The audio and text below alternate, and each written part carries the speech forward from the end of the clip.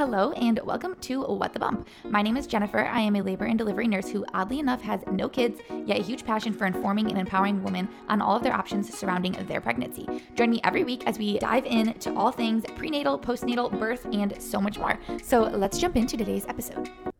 Welcome back to another episode of What the Bump. Today, I am super excited to be doing another kind of birth story, birth interview.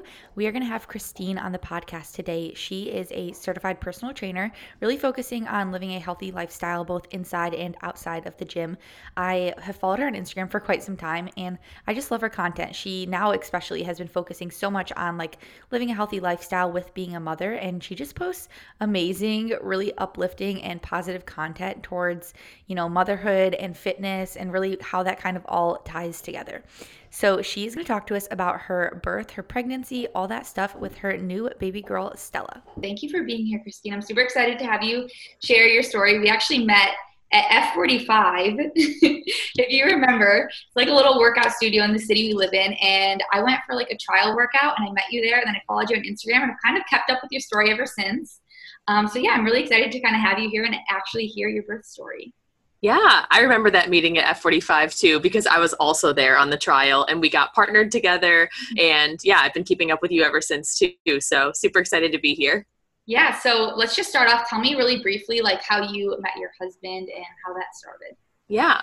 So my first job out of college was at a running store. I was doing marketing and sales for them. So those kind of stores where you go in and they like watch you run and all of that. I worked there, and my now husband came in for a job interview, saw me in the parking lot, and his cousin like happened to be in the car with him when he was like pulling up to the store. And he said to his cousin, "I'm going to date that girl one day." And then he ended up getting the job. We got to know each other over the course of a few months, just working together. And then one day he texted me, not asking me out, saying, "Hey, a few of my friends are going to get drinks at a nearby bar. You should come." And he didn't really give me a choice. So I went, and we just have been together ever since. Oh, awesome. Okay. How long were you guys married before you got pregnant? About 2 years. Okay. Awesome. So tell me, were you guys trying? Tell me kind of about what happened around finding out you were pregnant. Yeah. So I knew I wanted to wait about 2 years after we got married, just because I really wanted us to have some married time together without having any kids, and just use that time to travel and like do whatever we wanted to do. And then my best friend got married in Aruba in October of 2019. And I basically said, okay, that's the last thing that I need to not be pregnant for. Mm-hmm. So as soon as that wedding is over, like we can go ahead and try. So I knew based on like when my cycle was and everything that I could start right before the wedding in October, and I wouldn't be like technically pregnant yet if I happened to get pregnant, and I did. So we came back from Aruba, and a couple weeks later I was like, well, my period hasn't shown up yet, and I took a test on a Sunday and it came back negative, and I was like, oh, well, guess I'm not pregnant. And then by the following Thursday I still hadn't got my period, and I was like, I don't know. I should have gotten it by now. And the night before I had gone out for sushi and drinks with friends, which was great. And then that morning I went on to be a coach at F45 a few months after that trial. And I was working at F45 that morning. So I woke up at like 4:30 in the morning, took the test right at 4:30 and screamed in the bathroom. And my husband was like, "What is going on?" And I was like, well, I took another test and the result is different. So that was how we found out. I woke him up at 4:30 in the morning with a pregnancy test. So it only took you guys really one try. And okay, that's awesome. Were you on birth control or anything like that prior? Or were you guys just kind of playing? No, so I've never been on hormonal birth control. We've always just used condoms my entire life. So that's probably what led to it being a little on the easy side too. Right. That's awesome though. At least you got to go out with that sushi and drink, the two things you can't have while you're pregnant. You got to have right before. So that's good. Exactly. It was a great way to go out with a bang. So how was your pregnancy? I mean, just from the start, was your first trimester hard, easy? The first trimester was the hardest by a lot. So around the 6-week mark, I think it was, I started to have really serious food aversions and just feel like kind of nauseous all day. I never actually threw up, but I had just a constant feeling of nausea and constant feeling of just exhaustion. I remember once I told people I felt really exhausted, they were like, oh, just wait until you have the baby. And they're like keeping you up at night. I swear the first trimester exhaustion was way worse than Stella waking me up in the night now, because it's just like, there's nothing you can do about it. Like right now I can take a nap or like sleep when she's sleeping and it'll fix the problem. There is no amount of sleep that fixes the problem of like the fake exhaustion that you feel in the first trimester. So I was very grateful when I got out of that. I also went from preparing salads for myself to bring to work for lunch every day to being unable to eat anything out of the refrigerator. Like if it was cold, I just could not eat it. So it was a rough period for my husband too. He was like, we went from eating all these things and like being in this routine, and now I have no idea what you want. You just want bread all the time. And it was great when I finally came out of that. Yeah, I feel like a lot of women have that same aversion, especially I think the idea of taking something out of the fridge cold almost like reminds you of a leftover. And when, when you're in that first trimester, leftovers are like the enemy. Like the thought of like chicken that like you cooked yesterday, eating that out of the fridge or like anything like that, it just does not go over well. No, not at all. Oh my God, it was terrible. But things got way easier in the second trimester, and even the third. I just stayed feeling really comfortable the whole time. I did start to get tired again toward the end of the third trimester, but still never as bad as the first. So really, it was just the first trimester that I was like, oh my God, will I ever feel normal again? And I did. There is an end in sight. Yeah. So I know you're really active and everything like that. So how was, maintaining exercise throughout pregnancy? What are some I guess if you have any tips, just especially with being a trainer, and things that you kind of modified that really helped you to stay active while, of course, there are things that you can't do being pregnant and, just being safe with exercise throughout pregnancy. Yeah, I continued to work out 6 days a week through my entire pregnancy, but I did just modify what I did. So one thing that people will tell you to modify that I didn't was running, and that's just because I've been running since I was 11 years old. I have a long history there, so I felt comfortable continuing to run safely. I did stop all forms of jumping partway through the second trimester. I stopped all abdominal movements. I did continue to do planks into the second trimester, but after that, it was really just core engagement in other movements instead of doing core specific movements. And I continued with weightlifting and high intensity interval training, just at a much lower intensity. What I really focused on was just the basic movements. So making sure I was squatting, pushing, pulling, and hinging. So just like kettlebell swings, squats, overhead press, things like that. I did have to stop doing push-ups at a certain point too. For a while I was just elevating them, but then that got to be too difficult. It was challenging in the sense that like throughout the exhaustion I was feeling in the first trimester, I really didn't want to work out sometimes, but the biggest piece of advice that I have is that I always felt better afterward. So anytime that I was feeling kind of crappy and just feeling pregnancy symptoms, a workout always made me feel better. And I just tried to remember that before I would do it. Like sitting on the couch tended to make me actually feel worse. So getting up and being active was great. And then the only other thing I would say is if you're not active before you're pregnant, I wouldn't recommend starting once you get pregnant. You should really try to lay a foundation first and then try to maintain as much of that as you can and really just listen to your body, what's comfortable for you, and try not to add anything new to your routine at that point. Yeah, I love that you said that. I think that's very important because, your body is already going through so many changes and trying to grow a baby. So to add in exercise, if you're somebody who has never exercised, definitely, you might want to hold off until you're postpartum to go ahead and do that. Did you find that your weight throughout your movements, you had to decrease your weight a lot throughout pregnancy?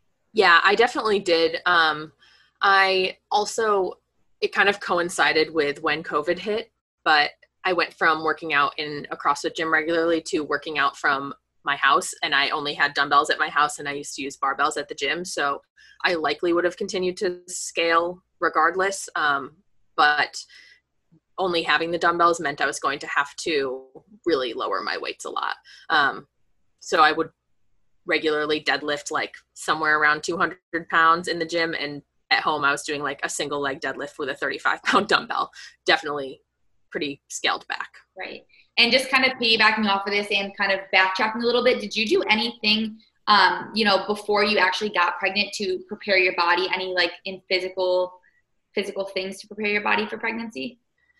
I didn't do anything different than what I had already been doing, I would say. Just continued to be active and then maintain that throughout. I did, during pregnancy, start working on different breathing techniques especially toward the end, to make sure that I was prepared to be able to like relax my body in labor, but I didn't do anything specific physically leading up to pregnancy. Yeah, when you say like that breathing work, I've seen a lot of people on Instagram and everything like that doing, and I need to do my own research on this because I truly do not know much about it. But it's like the breathing core work to engage your TVA and everything. Is that what you mean when you say you did a lot of that? Yes, and usually when you're breathing, like the way that you're supposed to breathe when you're in labor, or you would know this better than I do, but the research that I did was just saying that like when you breathe in, it's kind of the opposite of the way you would usually do things. I'm trying to think of how to explain this. So I'm used to, when I breathe in, my core kind of coming in. Okay. You would do the opposite of that. So you would, when you breathe in, letting everything expand and then relaxing that way. And then when you breathe out, then you engage your core more. Right. Okay. Gotcha. Yeah. Awesome. So now tell us about going into labor. Like first off, before you go into that, what did you have planned for your labor? And then you can kind of go into, how it actually went down. Yeah. So I planned on having a totally natural birth experience, just unmedicated, no epidural, no medical intervention unless absolutely necessary. So I wanted to labor at home for as long as I could and then go in to the hospital and have the baby, hopefully relatively soon once I got in there. And what ended up happening was by the time I hit my due date, I didn't have the baby, and I had to go in for appointments after that so that they could continue to monitor, like make sure the baby was safe and make sure that I was able to continue on with my pregnancy, because I also didn't want any induction. So I went in on my due date and was looked at. They checked her fluid levels, or checked my fluid levels. They checked her lung growth and a few other like growth checkpoints to make sure that she was safe in there, and everything checked out. They were like, yeah, everything looks good, but we still recommend induction at the 41-week mark. So let's put something on the calendar. And I was like, wait, what? You just told me everything was good. I wasn't expecting you to say I need to induce. I thought I could continue on being pregnant until like she comes.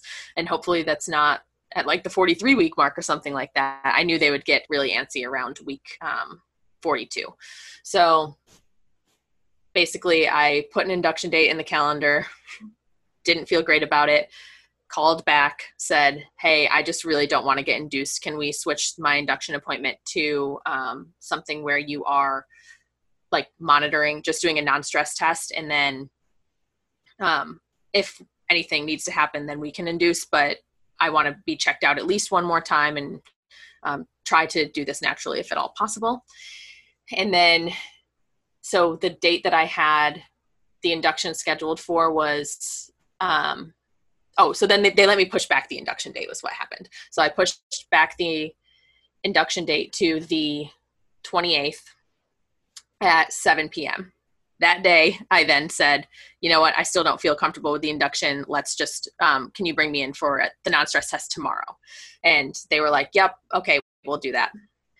So then that night, the night that my induction was originally going to be scheduled for, I ended up going into labor 1 hour before I would have ended up having the induction.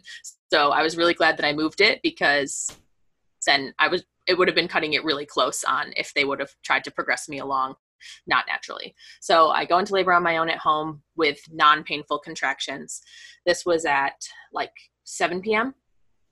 I just noticed that my stomach was tightening repeatedly, so I started timing them. They were happening about every 10 minutes. And this had happened a couple of other times at this point. So I was like, oh, I don't know if I'm actually having the baby or not. Like, I just need to keep monitoring, because the previous 2 times that I had had any contractions, they went away within pretty much an hour. So this time they kept coming and they started to get harder. I would say around 9 p.m. was when they started to get uncomfortable, and I started laboring on like a birthing ball at home. And that was really helping me get through it. Then around 10 p.m., my husband was like, let's try and go to bed and just get what sleep we can before we have to bring you in. So we go and lay down, and I was like, I cannot even lay down through these contractions. They're starting to get really, really uncomfortable. So I called the hospital. They told me to continue timing. And then when they were coming every 6 minutes for 2 hours, then to call them, and they would send me in. So that started happening pretty much right after I called them. I like took a bath, was super uncomfortable. My husband took a nap basically. And then at midnight, I called them again and was like, hey, I hit that marker.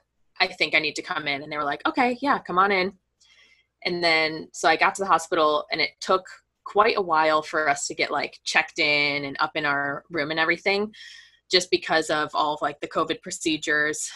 Usually you would have someone valet the car so we could just get right up to the room, but they had to send my husband out to find a parking space and everything and come back in. And then we had to get like our temperatures checked, answer all the questions, and then finally get taken up to the room.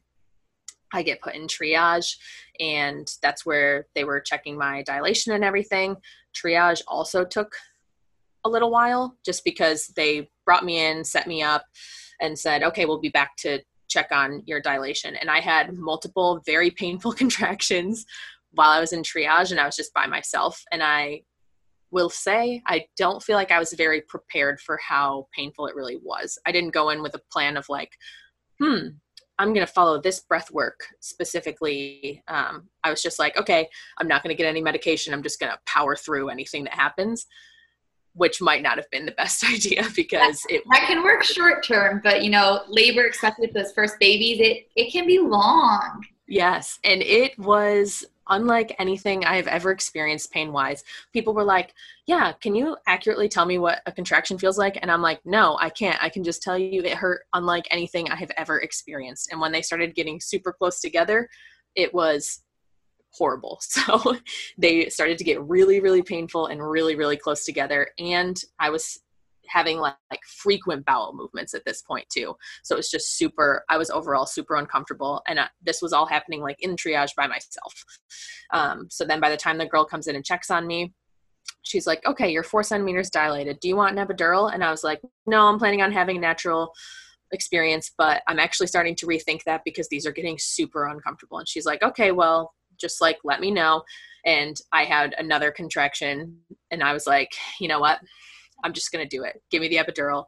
I'm not going to get a medal if I like go through this entire experience without an epidural. And I need to rest at this point if I'm going to make it through the pushing part, because at this point it's like between 1 and 2 a.m. and I hadn't slept since I went to bed the night before. And I know it's common for people to be up for like well over 24 hours, but I also know I don't do well on little sleep. And I was like, I need to rest. Just give me the epidural. So she sets me up to get the epidural and everything. And I felt like it took a long time for me to get the epidural. And it's funny, I was just listening to your podcast about things labor and delivery nurses wish you knew. And you say it takes 45 minutes to get the epidural, because I was expecting like instant relief at this point. And instead I'm still in excruciating pain. And my nurse is just like walking around with this stuff hooked up to me, holding it in the bathroom with me as I continue to have like bowel movements and intense contractions. And I'm like, okay, where is this epidural? Because I am dying. And I didn't think I was going to be having these bowel movements anymore because I was going to be in bed, unable to move. So please make this happen. I didn't like say anything. I was just like, oh my gosh, when is this going to come? So I get the epidural, feel pretty much immediate relief. And it freaks me out to be numbed, but it didn't freak me out in this case. I don't know why. Maybe because I was just so tired. But once I got the epidural, they like set me up in my own room and everything. And like I said, that process took quite a while. So it was after 2:00 in the morning at this point. And they lay me down in the bed, and I've got the straps around myself monitoring my heart rate, Stella's heart rate, and my contractions. I no longer knew I was having contractions, which was wild to me, because they went from being like a 9 out of 10 on a scale of pain to I had to look at the monitor to see that I was even having them. So as that's all happening, they like lay me down after the epidural, and maybe 2 minutes later, the room floods with people. And I'm like, what is going on? And no one's saying anything, just like you said in your podcast. Yeah, we just get into this zone and we start flipping you right and left and putting things on you, and it's terrible. We don't say anything. I was just like, what is going on? Why are all of a sudden 6 nurses in here? I don't understand. Did something go wrong with the epidural? Like, just all sorts of thoughts flooding my mind. And then after a couple minutes of them like situating me and flipping me over, the doctor comes in, introduces herself, because this is the first time I'm seeing the doctor. And she says, okay, your baby's heart rate is dropping, so we're just going to move you into different positions and see if that helps. So they flip me, it helps for a little bit, and then the pattern just continues. So her heart rate continued to drop. They would flip me. It would bring relief for a little while, and then it would happen again. And basically this went on for probably close to 2 hours before the doctor came in and said, we can't identify a pattern with why your daughter's heart rate keeps dropping. It's on some of your contractions. It's not on all of them. It doesn't provide long enough like relief when we move you from side to side. We need to, actually after like the first hour, they wanted to make sure that like the strap was actually monitoring her properly and wasn't just not picking up her heart rate. So they broke my water and put something on her head to monitor. And that's when they were able to confirm like, yeah, her heart rate's definitely dropping. So after another hour of that, they were just like, we can't identify a pattern. It just seems that she's not tolerating the stress of labor well. Maybe she's laying on the umbilical cord and that's what's causing it, but it would be weird if that's the case, because we keep moving you to different positions and this is still happening. So she's like, do you understand why I'm recommending that you get a C-section? And I was like, yeah, I mean, at this point, if she's not doing well, we just got to do what we got to do. And I had no plans on like having a C-section. I had done no research into what a C-section was like. I was just like, why would I need a C-section? I am in great health. I am like very well prepared for this. I don't want a C-section. I'm not going to have one. Didn't even know that your child's heart rate dropping could be a cause of you getting a C-section. Just the number one cause of C-section for, if you don't have a planned C-section because babies, breach or something abnormal. Yes, the number one cause is always, the babies. I always tell my patients that your baby controls your world before they're even here. And that really applies in labor, because it's almost every time we call a C-section that was not planned is always because that baby is not tolerating labor. I had no idea. Well, I'm refreshed to hear that. Yeah. In the moment, it was really stressful because I was like, why is my daughter's heart rate dropping? What's wrong with her? Like, what needs to happen? What's the C-section going to be like? And then the other immediate thought in my head was, oh no, this is going to mean a longer and harder recovery for me, which is what I didn't want, which selfish thought, but true. And I get into the C-section room and everything. That took another little while. So it was around 5 a.m. that I finally ended up having her. And since it wasn't technically an emergency, my husband was able to come in with us. And the good thing about all of this was, since I got the epidural, I could stay awake during it, which was, I would have been panicking a lot more if they put me under. So I think that's kind of the blessing in disguise of me getting the epidural, even though I originally didn't want it. I feel like everything kind of happens for a reason, and that was the reason. So they cut me open around 5 a.m. Everyone was super nice and super supportive. And they said when they broke my water, they said that there was no meconium, but when they cut me open, they were like, oh yeah, there is. So that could have been at least a sign that she was stressed in there. She was also 9 days late, so they can have their first poop in utero when that happens. But as soon as they made the incision, I heard whoever was doing the surgery say, there's nothing wrong with the umbilical cord. There's no pressure on it. I don't know why her heart rate was dropping. So we don't know. She just wasn't tolerating stress very well. So they took her out. There was a little pause, and then all of a sudden she was crying. And I was a little bit sad about this part, but they had to like take her away to clean her up and check on her and everything, and then give her to me. What I had always pictured in my head was like immediate skin to skin, trying to feed her right away and start that bond. But I mean, I really couldn't have that happen because I was flat on my back. The only part of my skin that was exposed was my face, really. So I did feel a little weird when I had her. I also felt I was a little out of it because I was pumped full of drugs to be able to get cut open. So that to me was kind of the saddest part, that I just didn't have that immediate, like, oh my gosh, I have a baby. I was just like, where is she? I don't even know what she looks like. When can she come over here? So my husband got to hold her first. And then a few minutes later, they were able to like bring her over and put her on me because I requested skin to skin. So they basically like put her on my face kind of thing, had her touch me that way. And it was super cute. But then the next couple hours were kind of a blur because whatever medicine they were pumping in me made me feel like I was going to pass out. So I just kept asking, like, I'm going to pass out. Can I please like fall asleep? And they kept saying, no, you have to stay awake. We have to make sure everything's okay. And I was like, I don't know how I'm going to stay awake.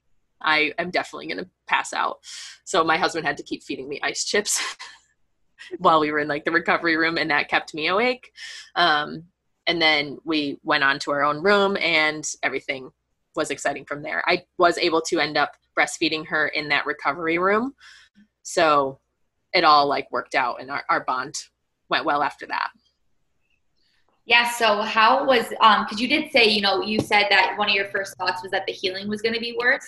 I know you really can't compare it to like vaginal, but how would you say, just from your perspective, how the healing compared to at least what you thought it would be with a C-section? Yeah. I had heard from a lot of people who were like unable to sit up, unable to get out of bed on their own, like couldn't really walk around. And I actually didn't have that experience. It has been extremely smooth. And it was super quick. I got up and walked around in the hospital. They make you get up and walk around, like, I think 24 hours after something like maybe 12 hours. 24 after the surgery. So they had me like get up. It depends. I mean, normally they'll get you up first at 12 hours. So, I mean, I guess it just kind of depends on the exact hospital and the anesthesia they use. Yeah. And I just don't remember because those 2 days in the hospital were quite a blur. But yeah, they had me get up and take a shower. And I didn't feel great by any means, but I was able to get up. And then the next day or the next time I got up, I did get up and like do some laps in the hospital. So I was able to walk around on my own, very easily sit up on my own. I had heard from people who couldn't breastfeed because they couldn't comfortably sit after a C-section. And I didn't have that experience. And I'm wondering if it's just because I was so active that my like core muscles were just stronger and there were more core muscles that I could use to sit myself up instead of just right where they sliced. So I'm not sure what exactly contributed to it, but things were really smooth. The day we came home, I went for a walk with my husband. It was like less than a mile and it was super slow, but by the end of the second week, I was taking Stella for 3-mile stroller walks. Oh, so, wow. Yeah. That's awesome. I mean, yeah, I think a lot of it is like you said, of course, anybody who is active and in, good shape and healthy, no matter what type of surgery or, health issues you ever run into, your recovery is always going to be faster and easier and better. Let's say you had knee surgery, being somebody who's active and takes health seriously, your recovery and knee surgery is going to be so much easier than somebody who isn't active, doesn't exercise, doesn't eat well. So I think a lot of it's like that, and especially, your core muscles, but also it's determination. It's how bad you want to resume back to that normal life. It's, I feel like sometimes you can just tell, even taking health out of it, you just have some patients who are really determined. They want to get up, they want to take care of their baby, they want to move around, they want to feed themselves, and they want that independence back. And then you have some patients who, they're like, oh, I just got a major surgery, I don't want to get up, I don't want to walk, I want you to do everything for me. And it's really true. I mean, a lot of it is how badly you want to regain that independence and heal from it. Yeah, and I definitely wanted to feel like I was resuming like normal life as quickly as I possibly could.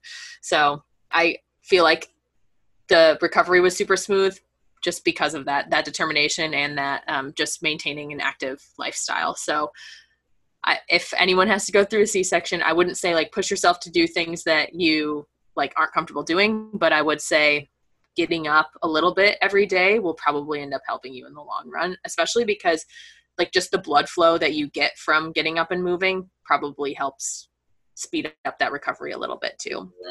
So I ended up I had my, my follow-up OBGYN appointment at 4 weeks, a little over 4 weeks. And I was cleared to resume activity at that appointment.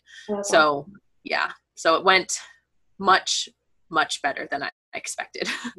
Yeah. Most times, especially with C-sections, they really don't approve much activity at all before 6 weeks. So you getting cleared for basically anything at 4 weeks, I mean, that definitely is a very, very fast healing track that you took. Yeah. And now I'm I'm at 8 weeks postpartum now. I'm back to lifting, back to running, definitely like lighter and slower than I was doing before, but already back at activity, and nothing has bothered my scar at all, or even like felt a little bit off, because if it did, I would stop. But everything has felt really good so far.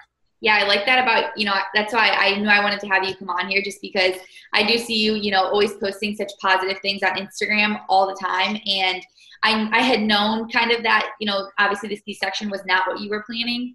But I feel like you just have such a good positive outlook that, a lot of people need to hear, because I being a labor nurse, I have it happen all the time with patients who, may plan unmedicated or at least just a vaginal birth, and, they end up with the C-section. And a lot of times, and I'm sure you felt, in the moment, and even, for a few days afterwards, you kind of felt like you kind of got like gypped out on that experience in a way, and you probably felt pretty disappointed.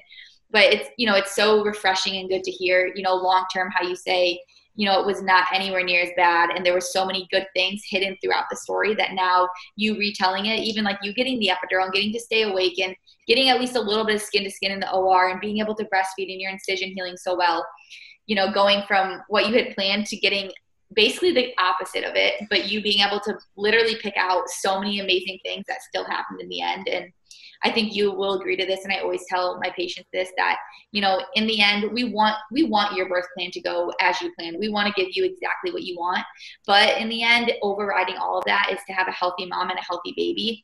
And that's really what you will remember out of your birth experience. I'm sure you can, relate to that in the end, you might not have got what you wanted, but you have a beautiful, healthy baby girl, and you are clearly very healthy, and 4 weeks postpartum all the way back to all your exercise. So that's really the most important thing. Yeah, that's pretty much exactly how I felt about the whole thing. The first few days were really hard, and I was like embarrassed because I was pretty public about the fact that I wanted an unmedicated birth. And then I was like, well, now I ended up with a C-section. And like my nightmare before going into this was going through labor and still ending up with a C-section, because then I'm like, wow, you get like the worst of everything. You have to go through all of the pain, and then you get cut open and have like a longer recovery. But truly, birth, it's like, it's important, because it's like, I mean, you only experience it for however many kids that you end up having. And typically if you have a C-section on your first kid, you will end up having C-sections from there on out. That's still TBD for me. I don't know if that's the route I'll take. That was going to be one of my questions, is what your plan is for the next. I would love to try for a vaginal birth, but I just don't know if I can do the trauma of like laboring to get cut open again. It's a risk. Like, yes. And to set myself up. Yeah. Yes. And to set myself up for all of that, and then to just be like, kind of let down again? I don't know. And I also had a really hard time with like not knowing when she was coming and her coming 9 days late. So my mentality might be better if I know exactly when she's going to come too, if I have to have a scheduled C-section. So I'll think a little bit more about that one. But basically the disappointment has subsided a lot now, because while it is such a big event, it is such a small part of having the actual child. Like even pregnancy feels like such a small part. It feels like a distant past compared to like having her. So as monumental as it can feel, it's not the biggest deal. Right. Yeah. I like how you said that, especially because you have, I mean, at least for the next 18 years, you are 100% responsible for this child. And labor is literally, labor and delivery, it's important, but it's like a couple hours, of the grand scheme of your child's whole life. I like how you pointed that out. It is such a small time frame in all of that. Yeah, for sure. So will there always be like a little disappointment in the sense that I like didn't get what I wanted? Sure. I'm used to being the type of person that like gets what I want, but in a situation like this, there's just nothing you can do. And the doctor actually said that when she recommended the C-section. She's like, do you understand that there's nothing you could have done differently and nothing we could have done differently? This is just what's happening. Yep. And I was like, okay, like I kind of needed to hear you say that, because I did have thoughts in the moment of like, oh my God, is this happening because I got the epidural? Like if I didn't get it, would she maybe be tolerating labor better? And is there a slight chance that that's the case? I don't know. We'll never know. But basically, there's a lot of positives that came out of it. And it's like already not nearly as big of a deal as I thought it was going to be that I had a C-section. Yeah. Yeah. I like your vulnerability though, with even sharing the fact that, you were open about it on social media, and it was kind of hard for you to then be like, actually, this is what happened. But, it's the reality of, of labor and birth and delivery. It really is. And, your take on it is just so positive. And it's just like your doctor said, truly, like it was completely out of your hands. Yeah. And that's definitely true. There's nothing you could have done to prepare your body better, or, nothing you could have changed had you gotten the epidural or not gotten it. It really was just kind of, out of your hands. Yeah, just how it happened. And now she's like perfectly healthy in every way. Every pediatrician appointment goes amazingly. So there's no like reason that this happened, and there's nothing like wrong with her or anything like that. It was just how the situation happened. Yeah, that's awesome. Well, thank you so much for sharing your story. I really appreciate you coming on here and just being vulnerable and real with us. And you definitely dropped so much good wisdom in your birth story and just the positivity that you maintained throughout it. What would you say are your two biggest takeaways from, it can be, from preparing for pregnancy, throughout pregnancy, labor, delivery, postpartum, just kind of your two biggest, even like tips for moms or, soon to be moms? Yeah. I think one of them would be like, if you're planning to have a natural birth, have an actual plan of what you will do during labor so that you can manage that pain instead of just what I did, which was think I would just grind through it. Like have either some sort of breathing technique or some sort of meditations, like something prepared, especially for those moments when you're going to be alone, because I think I would have been a little bit stronger in my conviction to not have the epidural. If I had my husband with me, he would have been like, you don't want this. And like, I'm here for you. I'm able to support you. But having just spent so much time alone, you'll need something in your mind to help you get through that. And then on the motherhood side of things, it took a while for me to spend any time without Stella. And truly, like, people have been having babies forever. Look at how many adults there are. The baby will survive with someone else watching it. I could leave her with Colin to go to the grocery store and like everything will be fine. And that actually gives them time together that they might not usually get because I'm so attached to her. I think it's kind of hard to leave the baby when you're breastfeeding because you're always like, oh my God, what if she needs to be fed? Well, if you just get to a point where you have like a bottle in the fridge or have some pumped milk, then you can definitely leave the baby, or they can go like a certain amount of time without eating between feedings. And you just have to like plan when you're going to leave. If you're not interested in pumping, if you just want to exclusively breastfeed, you would have to really time when you'd want to leave, but you need to be able to like resume regular life and take some of that time for yourself and not feel bad about it. And I would say it's been very freeing to know that I can do that. Like right now, Stella is out for a walk with Colin as I'm here doing this podcast. So just don't feel guilty about that. Know that it's necessary and you'll end up being a better mom for it. Yeah, those are both really, really good 2 tips. I like that. Thank you. Yeah. Well, thank you so much for being on the podcast. And if you have to decide to have some more babies in the future, we'll definitely have to have you back on the podcast to share those stories too. I really appreciate you coming on and sharing your entire experience with us. Yeah. Thank you so much for having me. And as always, make sure to head over to Instagram and follow at What the Bump Podcast to keep up to date with all things on the podcast. I usually post in my story every time there's a new episode and all things like that. You can also find Christine on Instagram at Sweat with Stodds. So that's Sweat with STODDS.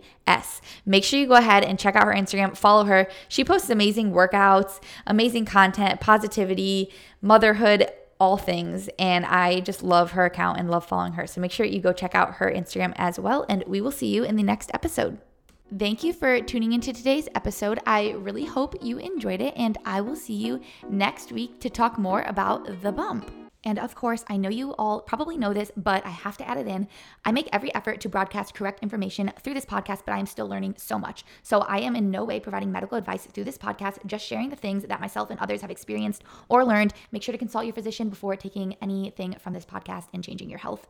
This applies to any guests or contributors that I also have on this podcast. Thank you, and I will see you next week.